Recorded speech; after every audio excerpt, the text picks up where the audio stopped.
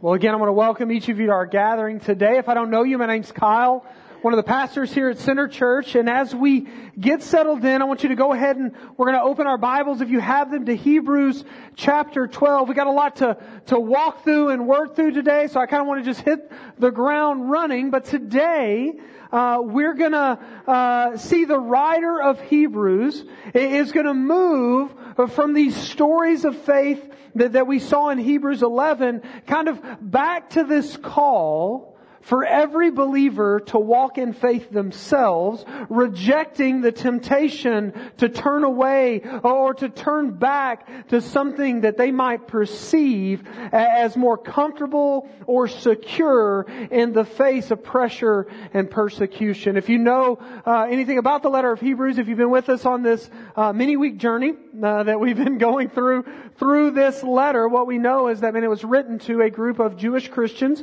who were facing some pressures, and the temptation is for them to go back, revert back to Judaism, what they once knew, what they once followed, instead of following this Jesus who has revealed Himself and redeemed their lives. And so the argument against that is don't do that, right?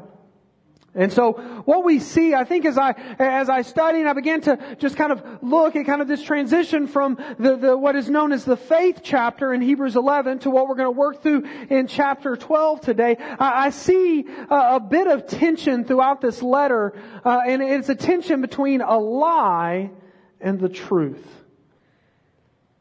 And so as I thought about it, really the lie that we've been seeing and are still gonna see is that security is found in what you perceive, what you can earn, or what you can obtain by any means necessary.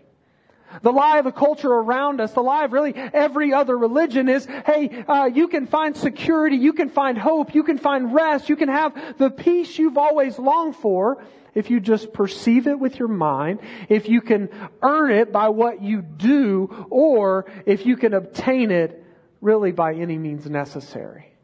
And so we see that lie. You probably see that lie just presented in front of you all throughout your life, all throughout your day. But along with that, there is the truth. And the truth is this, that security is found in faith, which again, as Hebrews said, is the assurance of things hoped for, the conviction of things not seen, but it is faith in the person and work of Christ. It is the good news of the gospel that Jesus took our place. But also this faith in the person and work of Christ is a received faith, and it is all of grace. Guess what? You cannot perceive this. Actually, Scripture says this is faith in Jesus is foolishness to other people. So you can't perceive it, nor can you earn it. And you most definitely can't obtain it in and of yourself. You see, this faith, this security, this hope that is found in Christ and Christ alone is not based upon circumstance, but actually gives clarity and hope in and through all circumstances. Perception, earning and obtaining can't make that promise. And so as you look at your life even now, what does your life say? As you think about and reflect maybe on your week or on just your daily life, as you see those two battling things, man, do you find yourself in the perceived, earned, and obtained category? Or do you find yourself resting in the person and work of Jesus? My hope and prayer today for everyone in here is that you would rest in who Christ is and what He has done. You see this through any circumstance good news. We saw last week as Jeremy finished out Hebrews 11. It proved itself last week, but also I believe that it's going to be shaped further this week. You see, the writer closes out the faith section of the letter, and in it we saw that a faith that is ignited by grace does one main thing. It treasures the gospel above all. Which kind of leads into our first core value here at the church, is that we cherish the gospel above all. And because of this, we saw in the text last week that we respond with faith in our lives. When the gospel ignites our hearts, we respond in faith to this good news. That's the only response you can have when the good news of the gospel does work in your life. When it brings you from death to life, you live differently. You see, we walk in victory knowing that Jesus defeated death, even if that walking is marked by suffering, because we trust that in all things Jesus leads us through. And so this truth is then expounded on a personal level. Today, as we've seen all these great stories of faith and the people of faith, what we're going to see today is that the writer is going to hone in and get a bit more personal this week in terms of what it looks like to live a life of faith. You see, because if we stopped at the end of Hebrews 11, what we could do, and those reading the letter could argue, well, of course they had faith. Look at them. Look at Moses and Abraham and Rahab and these big people of the faith that we read in Scripture. Of course they had faith. I'm not like them. See, I believe an issue that we have in church culture, I believe it's broadly in all culture, but specifically even in church culture, is we do this thing called hero worship. So we look at people throughout Scripture and we begin to forget that they, aside from Jesus, are sinners like you and me who had very high highs that God used, but also, if you read through, they had really low lows as well. They were in need of the same grace that we're in need of. I believe that's what the writer is doing here, is writing about these people that had great faith, but now is honing in and saying, hey, what's about your faith? The writer's actually going to argue something totally different today. You see, because what we know from Scripture is that Jesus is the only hero in the story of redemption. He has all authority and He deserves all the glory. The next thing we know is that Jesus saves to the uttermost, but also that He leads us through all the waters throughout life. And so with that, I want to continue by reading, beginning in Hebrews 12, we're going to read verses 1 through 3, where we find this call to run the race set before each and every one of us. You're going to see two primary things today. First, you're going to see that for the believer, we all have a race to run. But secondly, as believers, we need to know what to do with this term or these moments in life where we're disciplined. And so let's read verses 1 through 3. It says this, therefore, since we are surrounded by so great a cloud of witnesses, let us also lay aside every weight and sin which clings so closely, and let us run with endurance the race that is set before us, looking to Jesus, the founder and perfecter of our faith, who for the joy that was set before Him endured the cross, despising the shame, and is seated at the right hand of the throne of God. Consider Him who endured from sinners such hostility against Himself, so that you may not grow weary or faint-hearted. So, as we hear that text, as we begin to engage in what is this great cloud of witnesses, I begin to reflect on my childhood. And so as a kid, for a time, I had the semblance of what many would describe as a basketball goal at my house.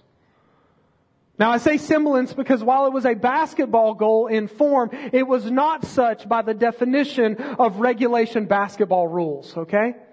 So when I was in the 4th or 5th grade, I got this goal, and we lived in a house, and at that time they didn't have goals you could move around. You had to just concrete it in the ground. And so we did that, and man, I loved this basketball goal. Basketball was kind of my thing that I loved to do, and so I shot on that thing all the time. But guess what? We rented the house and ended up having to move. And so my uncle came, and my uncle, I don't believe even as of today I've ever seen him play a sport, talk about a sport, know anything about a sport at all. He comes over and he says, I'm going to move the goal for you to your new house. I said, oh, that's amazing. And so what he did was he took his cutting torch and he went to the base of the goal and he just cut it off right there at the base. And then he brought it over to the house, and I get told, hey, Mark, your Uncle Mark is bringing the goal over today. It'll be set up when you get home. And I was like, oh, this is going to be amazing. I've been waiting on this thing. I haven't been able to play any ball lately, so I can't wait. And I get home, but things, again, while it was a goal in form, it was not a regulation goal anymore. Because what he had done is he had actually built a little more of a base, but he didn't know how tall a goal was supposed to be. So he just put it in the ground. And then he said, okay, well, he could tell it was a little low. And so he raised it up and he took 2 pieces of metal and he welded it at whatever looked good. And so I get home and I see this goal that should have been set at 10 feet, but my goal was set in place at about 9 feet, 8 3/4 inches. High enough to not make me any better at regulation basketball player in practice, but for a 7th grader, low enough to make me the greatest basketball player to ever come out of 808 South Avenue J in Clifton, Texas. I remember playing on that goal, and while it wasn't what I ultimately wanted, man, it caused my mind and imagination to flourish.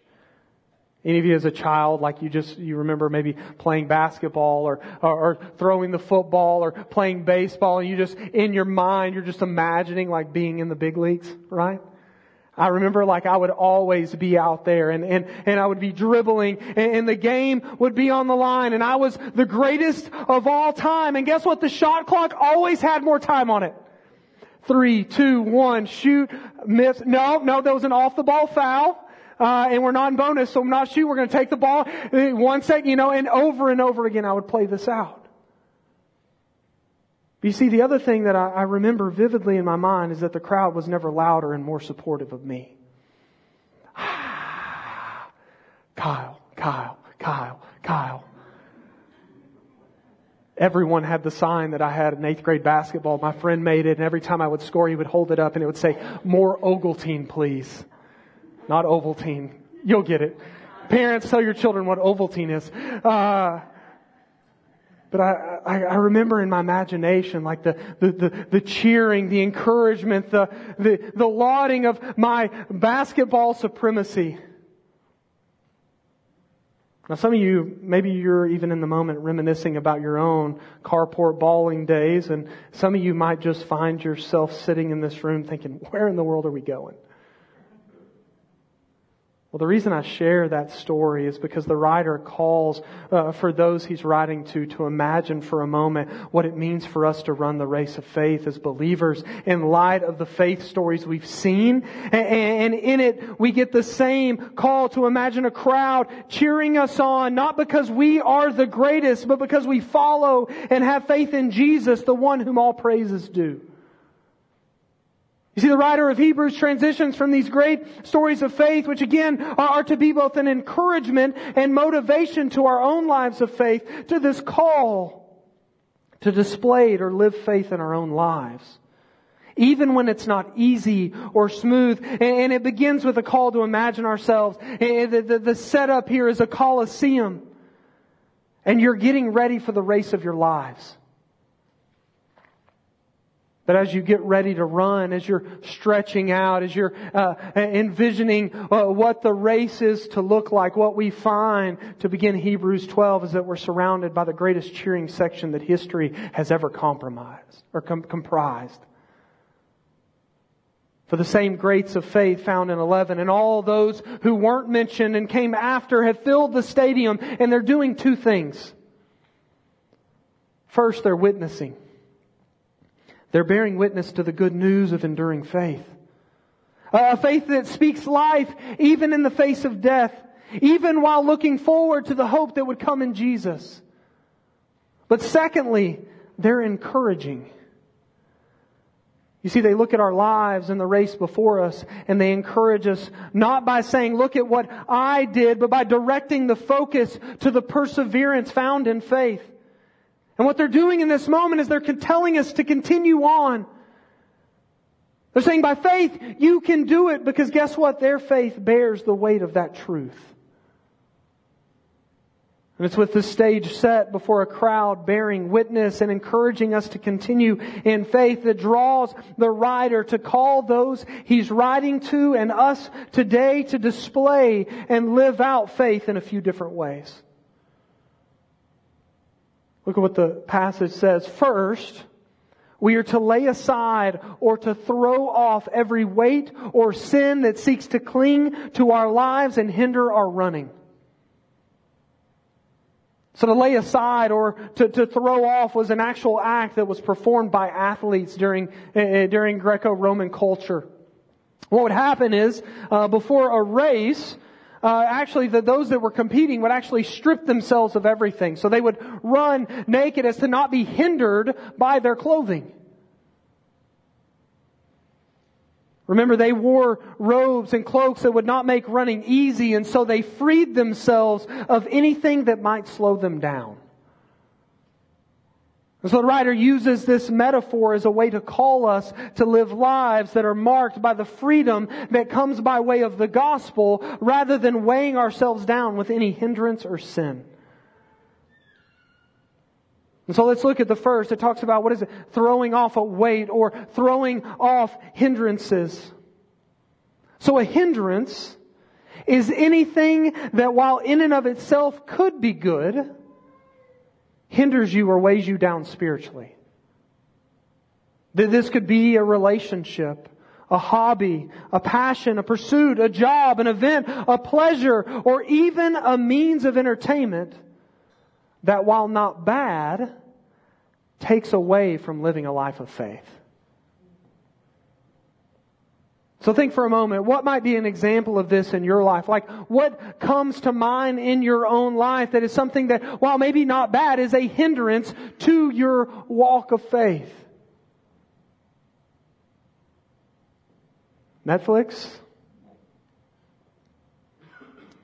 Discovery Plus, Paramount Plus, Disney Plus, like Peacock. Like, don't be like, well, I don't have Netflix, but you got all the other ones, right?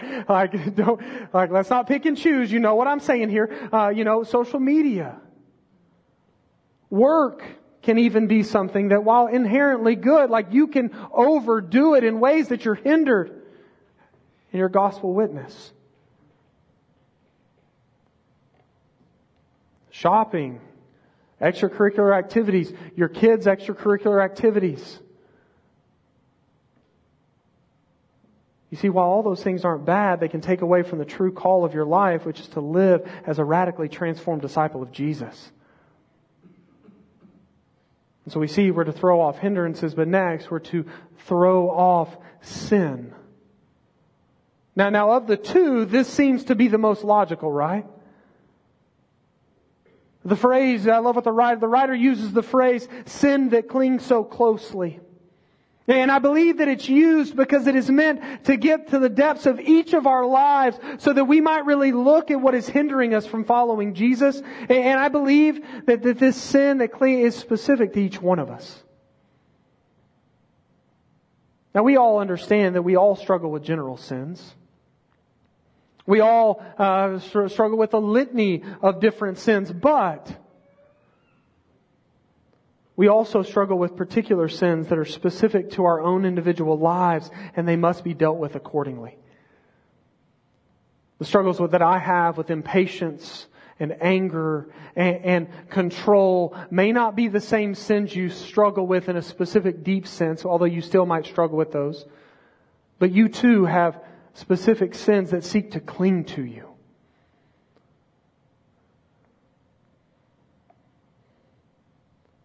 My struggle might not be your struggle, and your struggle not mine, but we're still called to fight sin with fervency so that we won't be entangled by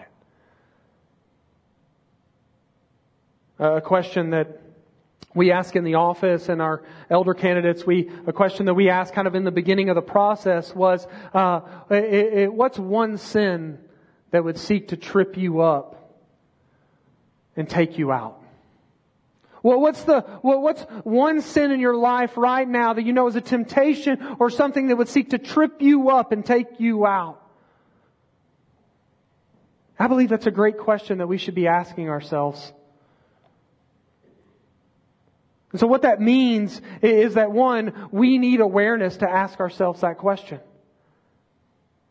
That we might not be blinded to our own brokenness and need, but that we would regularly ask the Spirit of God to reveal, is there anything unclean within me? Is there anything inside of me that needs to be dealt with? Expose it, reveal it, so that I, by your grace, might fervently fight against it. But also, that's why I believe we need others. I encourage you to ask someone that you're really close to, be it a spouse, a close friend, someone that knows you really well, that question. Not about them, but about you. Hey, in my life right now, what's one thing you see that might be a blind spot for me, or maybe something I'm even aware of and I'm not dealing with it, that the enemy could use to trip me up and take me out?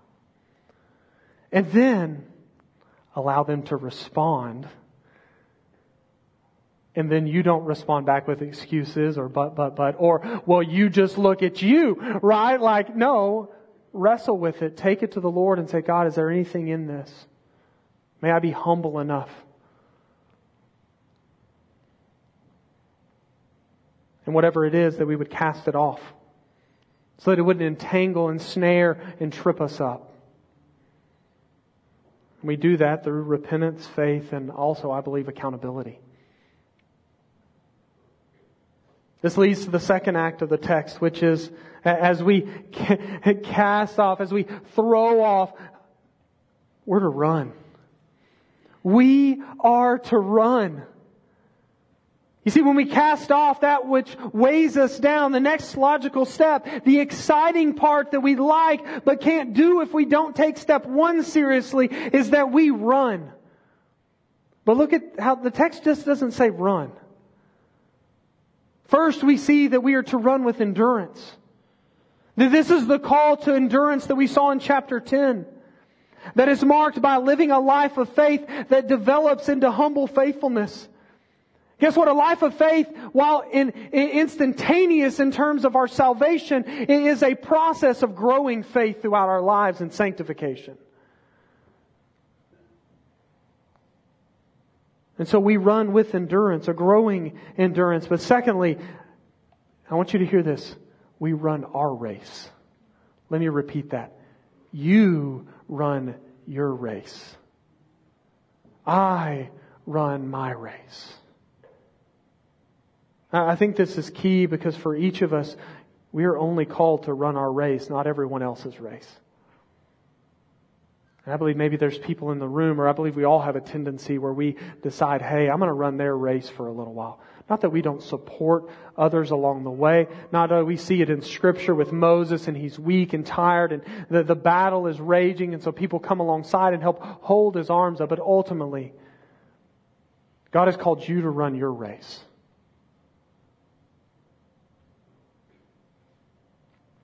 As I read and thought on this, I was reminded of Peter in John 21. I've been studying John 21 recently, and what happens is Jesus shows up and they're around a fire, and it's this moment where Jesus begins to deal with Peter's sin and brokenness, and so he asks him 3 times, Peter, do you love me more than these, right? And Peter's response is, you know I love you, you know I love you, you know I love you. And Jesus' response back is, feed my sheep, tend my lamb, feed my sheep. Peter looks up and sees John, the way the text is written, it says the one whom Jesus loved. And he says, well, what about that guy? What about his race? And I love what Jesus says, who cares? If I let him live forever, you follow me. Feed my sheep. You see, the same call is for each of us. You can only run your race. You don't have the endurance to run yours and someone else's. And you can't try to run another's race because theirs seems easier or more fun than yours. I believe that's another problem that we have in the church today, is because of hero worship, because of the reality that we glamorize the race in ways that distract and says that our identity is found in how fun and successful the race is in the eyes of others by way of likes and follows and pats on the back. We forget to just follow point 3. We allow ourselves to be encumbered by the weights and the sin of point 1. So we don't run well because ultimately we're called to look to Jesus while we run. Again, Jesus is the answer Jesus is our greatest model. Jesus is the motivator, the igniter, and the sustainer of our faith. You see, as we run our race, the encouragement of others' faith only takes us so far because we, like them, have to look in faith to Jesus, who, as the text says, is the author and perfecter of our faith. By author, what it means is that Jesus ignites and inspires our faith. There is no faith apart from Jesus. Jesus would even say it, no one comes to the Father except through me. But also, He's the perfecter of our faith. What that means there is that Jesus, because of His love and care, is that He develops our faith as disciples. This development, I believe, is key in the next part of our text for today. And so the question, I think this begs the question as we look to Jesus, like, what are we looking at? Well, first, and the text doesn't articulate it, we look at the person of Jesus. We look at His sinless life, but we also look at the work of Jesus. Specifically in the text, we get 3 marks of His faith. First, He endured the cross. Jesus endured the brutality. Jesus took our place on the cross. He lived the life we couldn't live. He died the death we deserved to die. A couple of days ago, I was playing basketball with my oldest son, and we were shooting around, and I was trying to humble him, and so it's an 8-foot goal. I'm pretty good at that kind of height level, and so we're playing, and I just began to just ask him questions. Jesus, what does it mean to be saved? I don't know. And so I just started pressing and just began to just kind of ask questions about the good news of the gospel and the hope that's only found in Jesus. And he's resting. I said, what does it take to be a follower of Jesus? How do you get to heaven? And he's given the typical answers of, well, just go to church or read your Bible or be baptized. And so I keep pressing it further, and I say, okay, well, what does the Bible say? What do we have in our hearts that keeps us from God? And he's like, I said, it starts with an S. And immediately he goes, sin. It's like, yes, good job, sinner kids. So we start talking about sin. I was like, I said, but sin, it separates us. So what, if we have sin, like we can't get to God? He's like, yeah, we can't. And I said, okay, well, what is it? Who took our place? Who? And he's like, I need to think on that. And I'm like, well, what are we always talking about? What's the answer? And he's like, well, Jesus is the answer. And I'm like, yes, son. And so I said, did Jesus have sin? And he said, no, Daddy didn't. I said, well, so did Jesus deserve to go on the cross? And he said, yeah, he deserved that. I said, but Jesus didn't have sin. He said, yeah, he didn't. I said, and guess what? Like the cross was a punishment for sin and brokenness, but Jesus didn't have that. I said, but do you have sin? And he said, I have sin, Dad. So does Daddy have sin? He said, yeah, you have sin too. I said, guess what, Jude? Jesus went to the cross for you. He went to the cross for me. We deserve to be there. And his face just kind of changed like this light. And he was like, I could tell that he was wrestling with this reality of the brokenness he had and what he deserved, but what Jesus had done. And then guess what? We just started playing basketball again. And my hope and prayer is that we continue to process and talk about that and lay that out ever before him. That guess what? Jesus endured the cross for you. He took its brutality. He took your sin upon himself because he didn't have any. But the second thing we see is that Jesus despised the shame. You see, the cross was meant to pour shame upon the individual being crucified. But Jesus cast off the shame and willingly went to the cross. Jesus said, no, not my will, but your will be done. And then lastly, we see that he rose in victory. And I love that his victory is marked in the text by him sitting down, because guess what? His work was finished.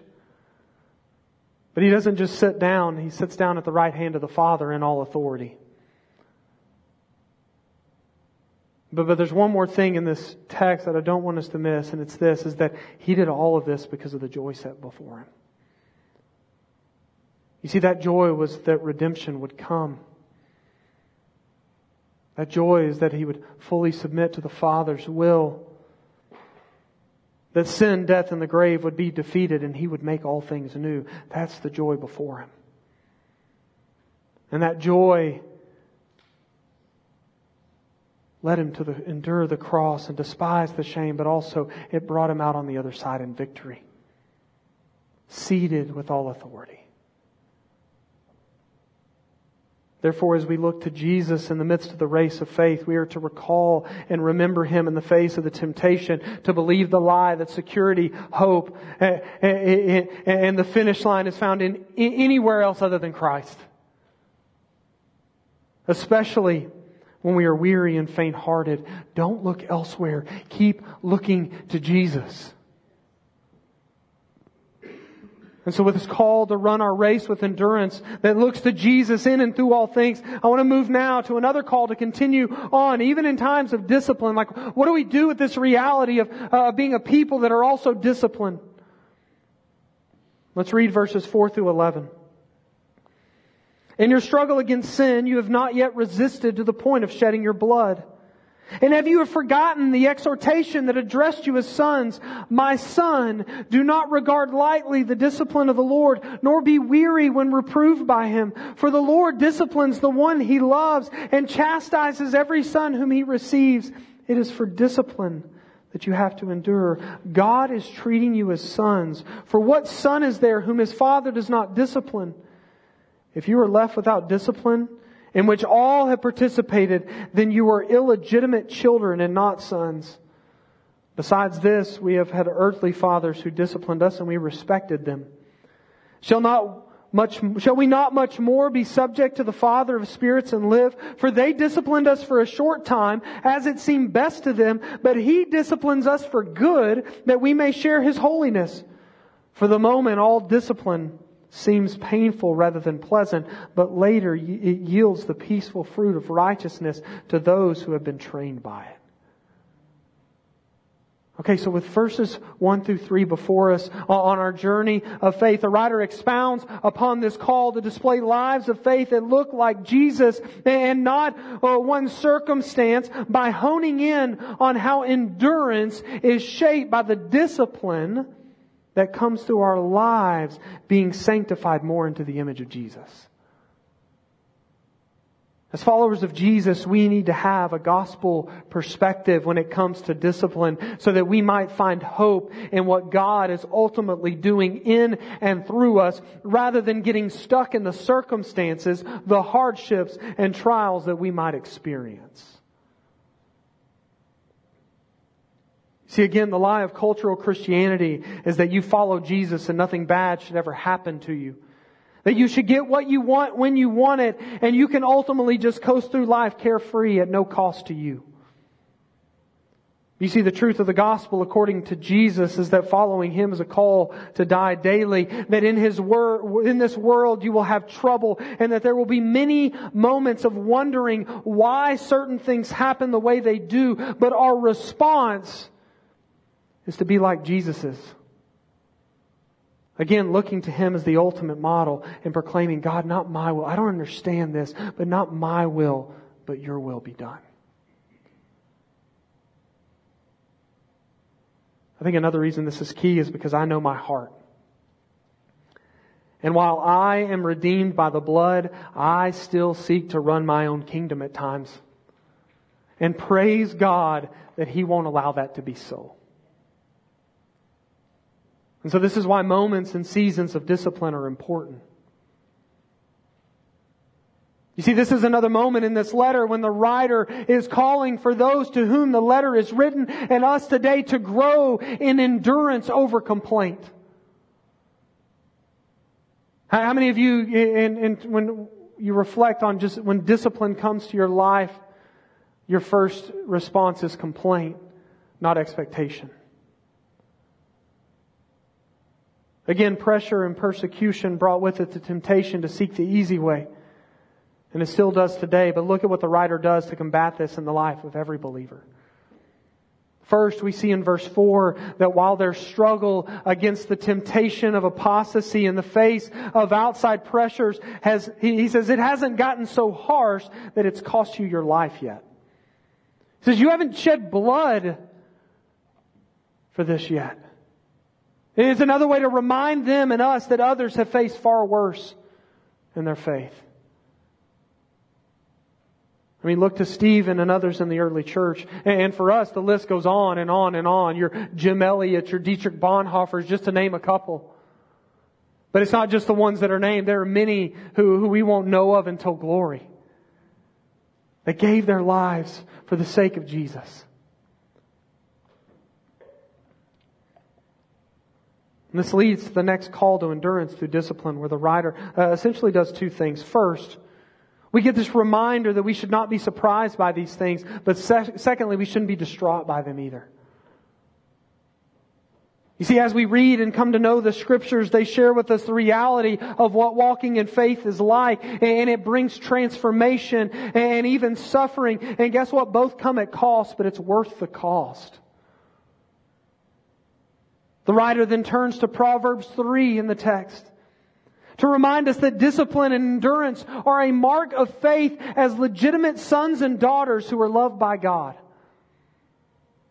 Discipline, according to Hebrews, and I would argue all of Scripture for the believer, is a mark of love, not scorn. Which brings up a point that I think we need to note regarding God's discipline of the believer, and it's this. Discipline in this text towards the believer is never punitive in form. You see, when God disciplines His children, it is not a wrathful discipline because Jesus has already received our wrath. Rather, it is a means by which God sanctifies us in ways that grow our understanding of the gospel and lead us to greater faith and obedience. You see, I think the question that we often ask in moments of discipline, suffering, and hardship is, why are you doing this, God? And while I believe that God is big enough for that question, if you don't believe me, look at the Psalms. I think the question we should also be asking is, God, what do you want to do through this in me? And what do you want to do through me so that others might know you?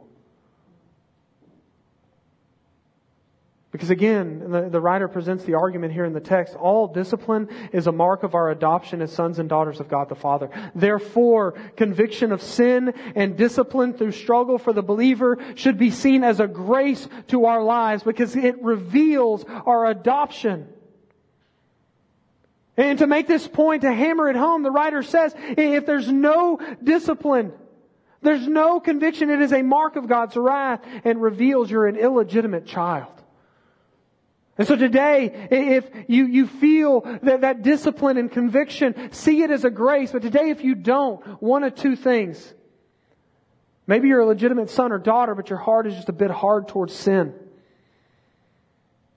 And you need to allow the Spirit of God to convict and to draw you to repentance and obedient faith. But two, maybe today you're an illegitimate son or daughter. And guess what? The love is available. The grace is available for you today. Heed the call that He has placed the wrath on His Son. Turn to Him today in repentance and faith. The writer then in closing gives 3 reasons why we should see discipline as a grace. Which for me, at times, is hard to comprehend because I don't like it. First, we have earthly fathers or parental figures that disciplined us and we respect them. You see, healthy discipline from parent to child, while not perfect and maybe not understood as a child, will later be seen as something deserving of respect. I remember growing up, there were many things that my mother did that I can look back on and be like, yeah, that wasn't okay. Right? But there are also things that I look back on and I'm like, oh man, I respect her for that. Because she loved me enough and cared about me enough to say no. Or to say, not that way. And so how much more then are we to accept and respect God who disciplines us in better ways than our parents ever could? Because guess what? God knows us better. One of the reasons your parents, they could only parent you to a certain extent is because guess what? And it doesn't take long for children to learn this. They deceive, they lie, they manipulate the situation. And we all did it with our parents where, no, I didn't do anything. Or we paint it in a different light. But guess what? We can't do that with God. Which is why He can discipline us in better ways, because He knows us better. He knows us fully. But not only does He know us better, He parents better, which leads to reason number 2, which is while parents met out imperfect discipline, God is perfect, gracious, and loving in His.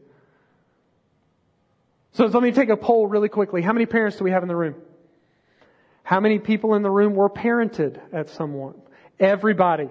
We are all children. We have some form of parental figure.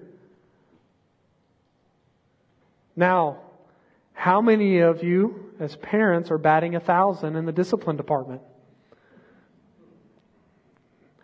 No hands, I figured. I look at our kids and man, I praise God that He's a better father than me. But you know what that should do? And at times, it should lead us to point that out to our children. It should lead us to point that out to anyone who will listen. While I'm imperfect, no, let me point you to the one who's perfect, who loves better and deeper. You see, I'm a poor dad at times, but God is not. I discipline selfishly for the sake of my good, but God disciplines perfectly for the sake of our good.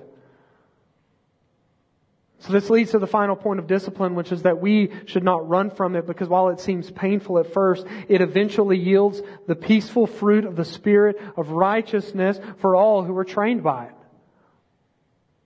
You see, He is a better Father that cares for us far better than we can fully understand. But let us not shy away from discipline, knowing that it is a mark of His love and grace for us as His children. And so how do we respond to this text today? Well, I think there's a few ways. First, be encouraged by the witness and encouragement of those before us and around us. Also, we should encourage faith in one another by witnessing to the fruit of faith in our own lives. And if you see someone struggling, go to them and say, continue to have faith. And then share with them how God has worked His faith out over and over and over again in your life, His faithfulness.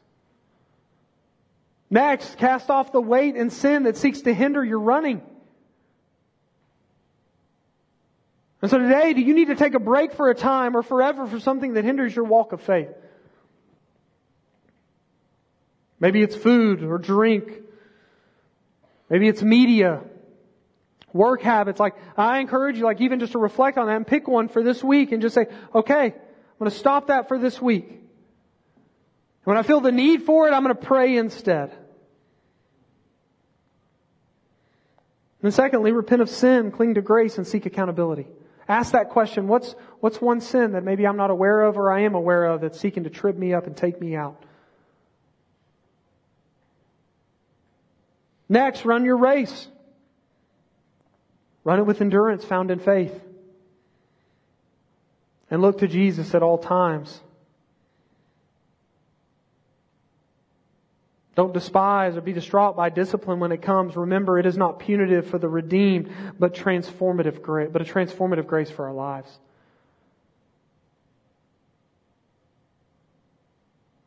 But also today, for the unbeliever, it proclaims your need for new life in Christ. And so I implore you today, if you don't know Jesus, if you haven't, that faith hasn't been ignited in your soul, my prayer is that it will be, and that you would stop believing the lie and that you would look to the truth of the gospel. And if you want to know about that, come talk to me. And then lastly, allow discipline to transform and bear fruit in your life. And it seems hard and harsh for a moment, but guess what? It bears good fruit eventually. Just allow it to do its work of pruning and shaping and transforming. So I'm going to have the team come back up. And I want to invite you for a moment just to reflect. I'm going to pray and then I want you to respond. And we're going to do that in a couple of ways. Maybe you need to walk through some of those areas of response today. And I want to allow you the space and time to do that. Secondly, if you're a follower of Jesus, we want to invite you to come and share in the table. We're going to receive communion together as God's people. And so here in a moment, we'll have some guys come up and they will present the elements, the bread and the juice. And in doing so, we do it as a reminder of He who endured the cross, who despised the shame and rose in victory. If you're not a believer today, we ask that you would abstain because, man, we believe that this is in this reminder. It was costly.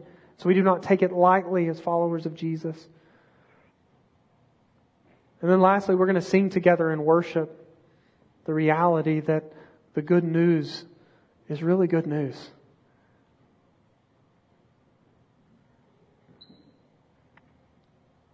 And so, Father, I pray as we reflect and respond that we would do so with the reminder that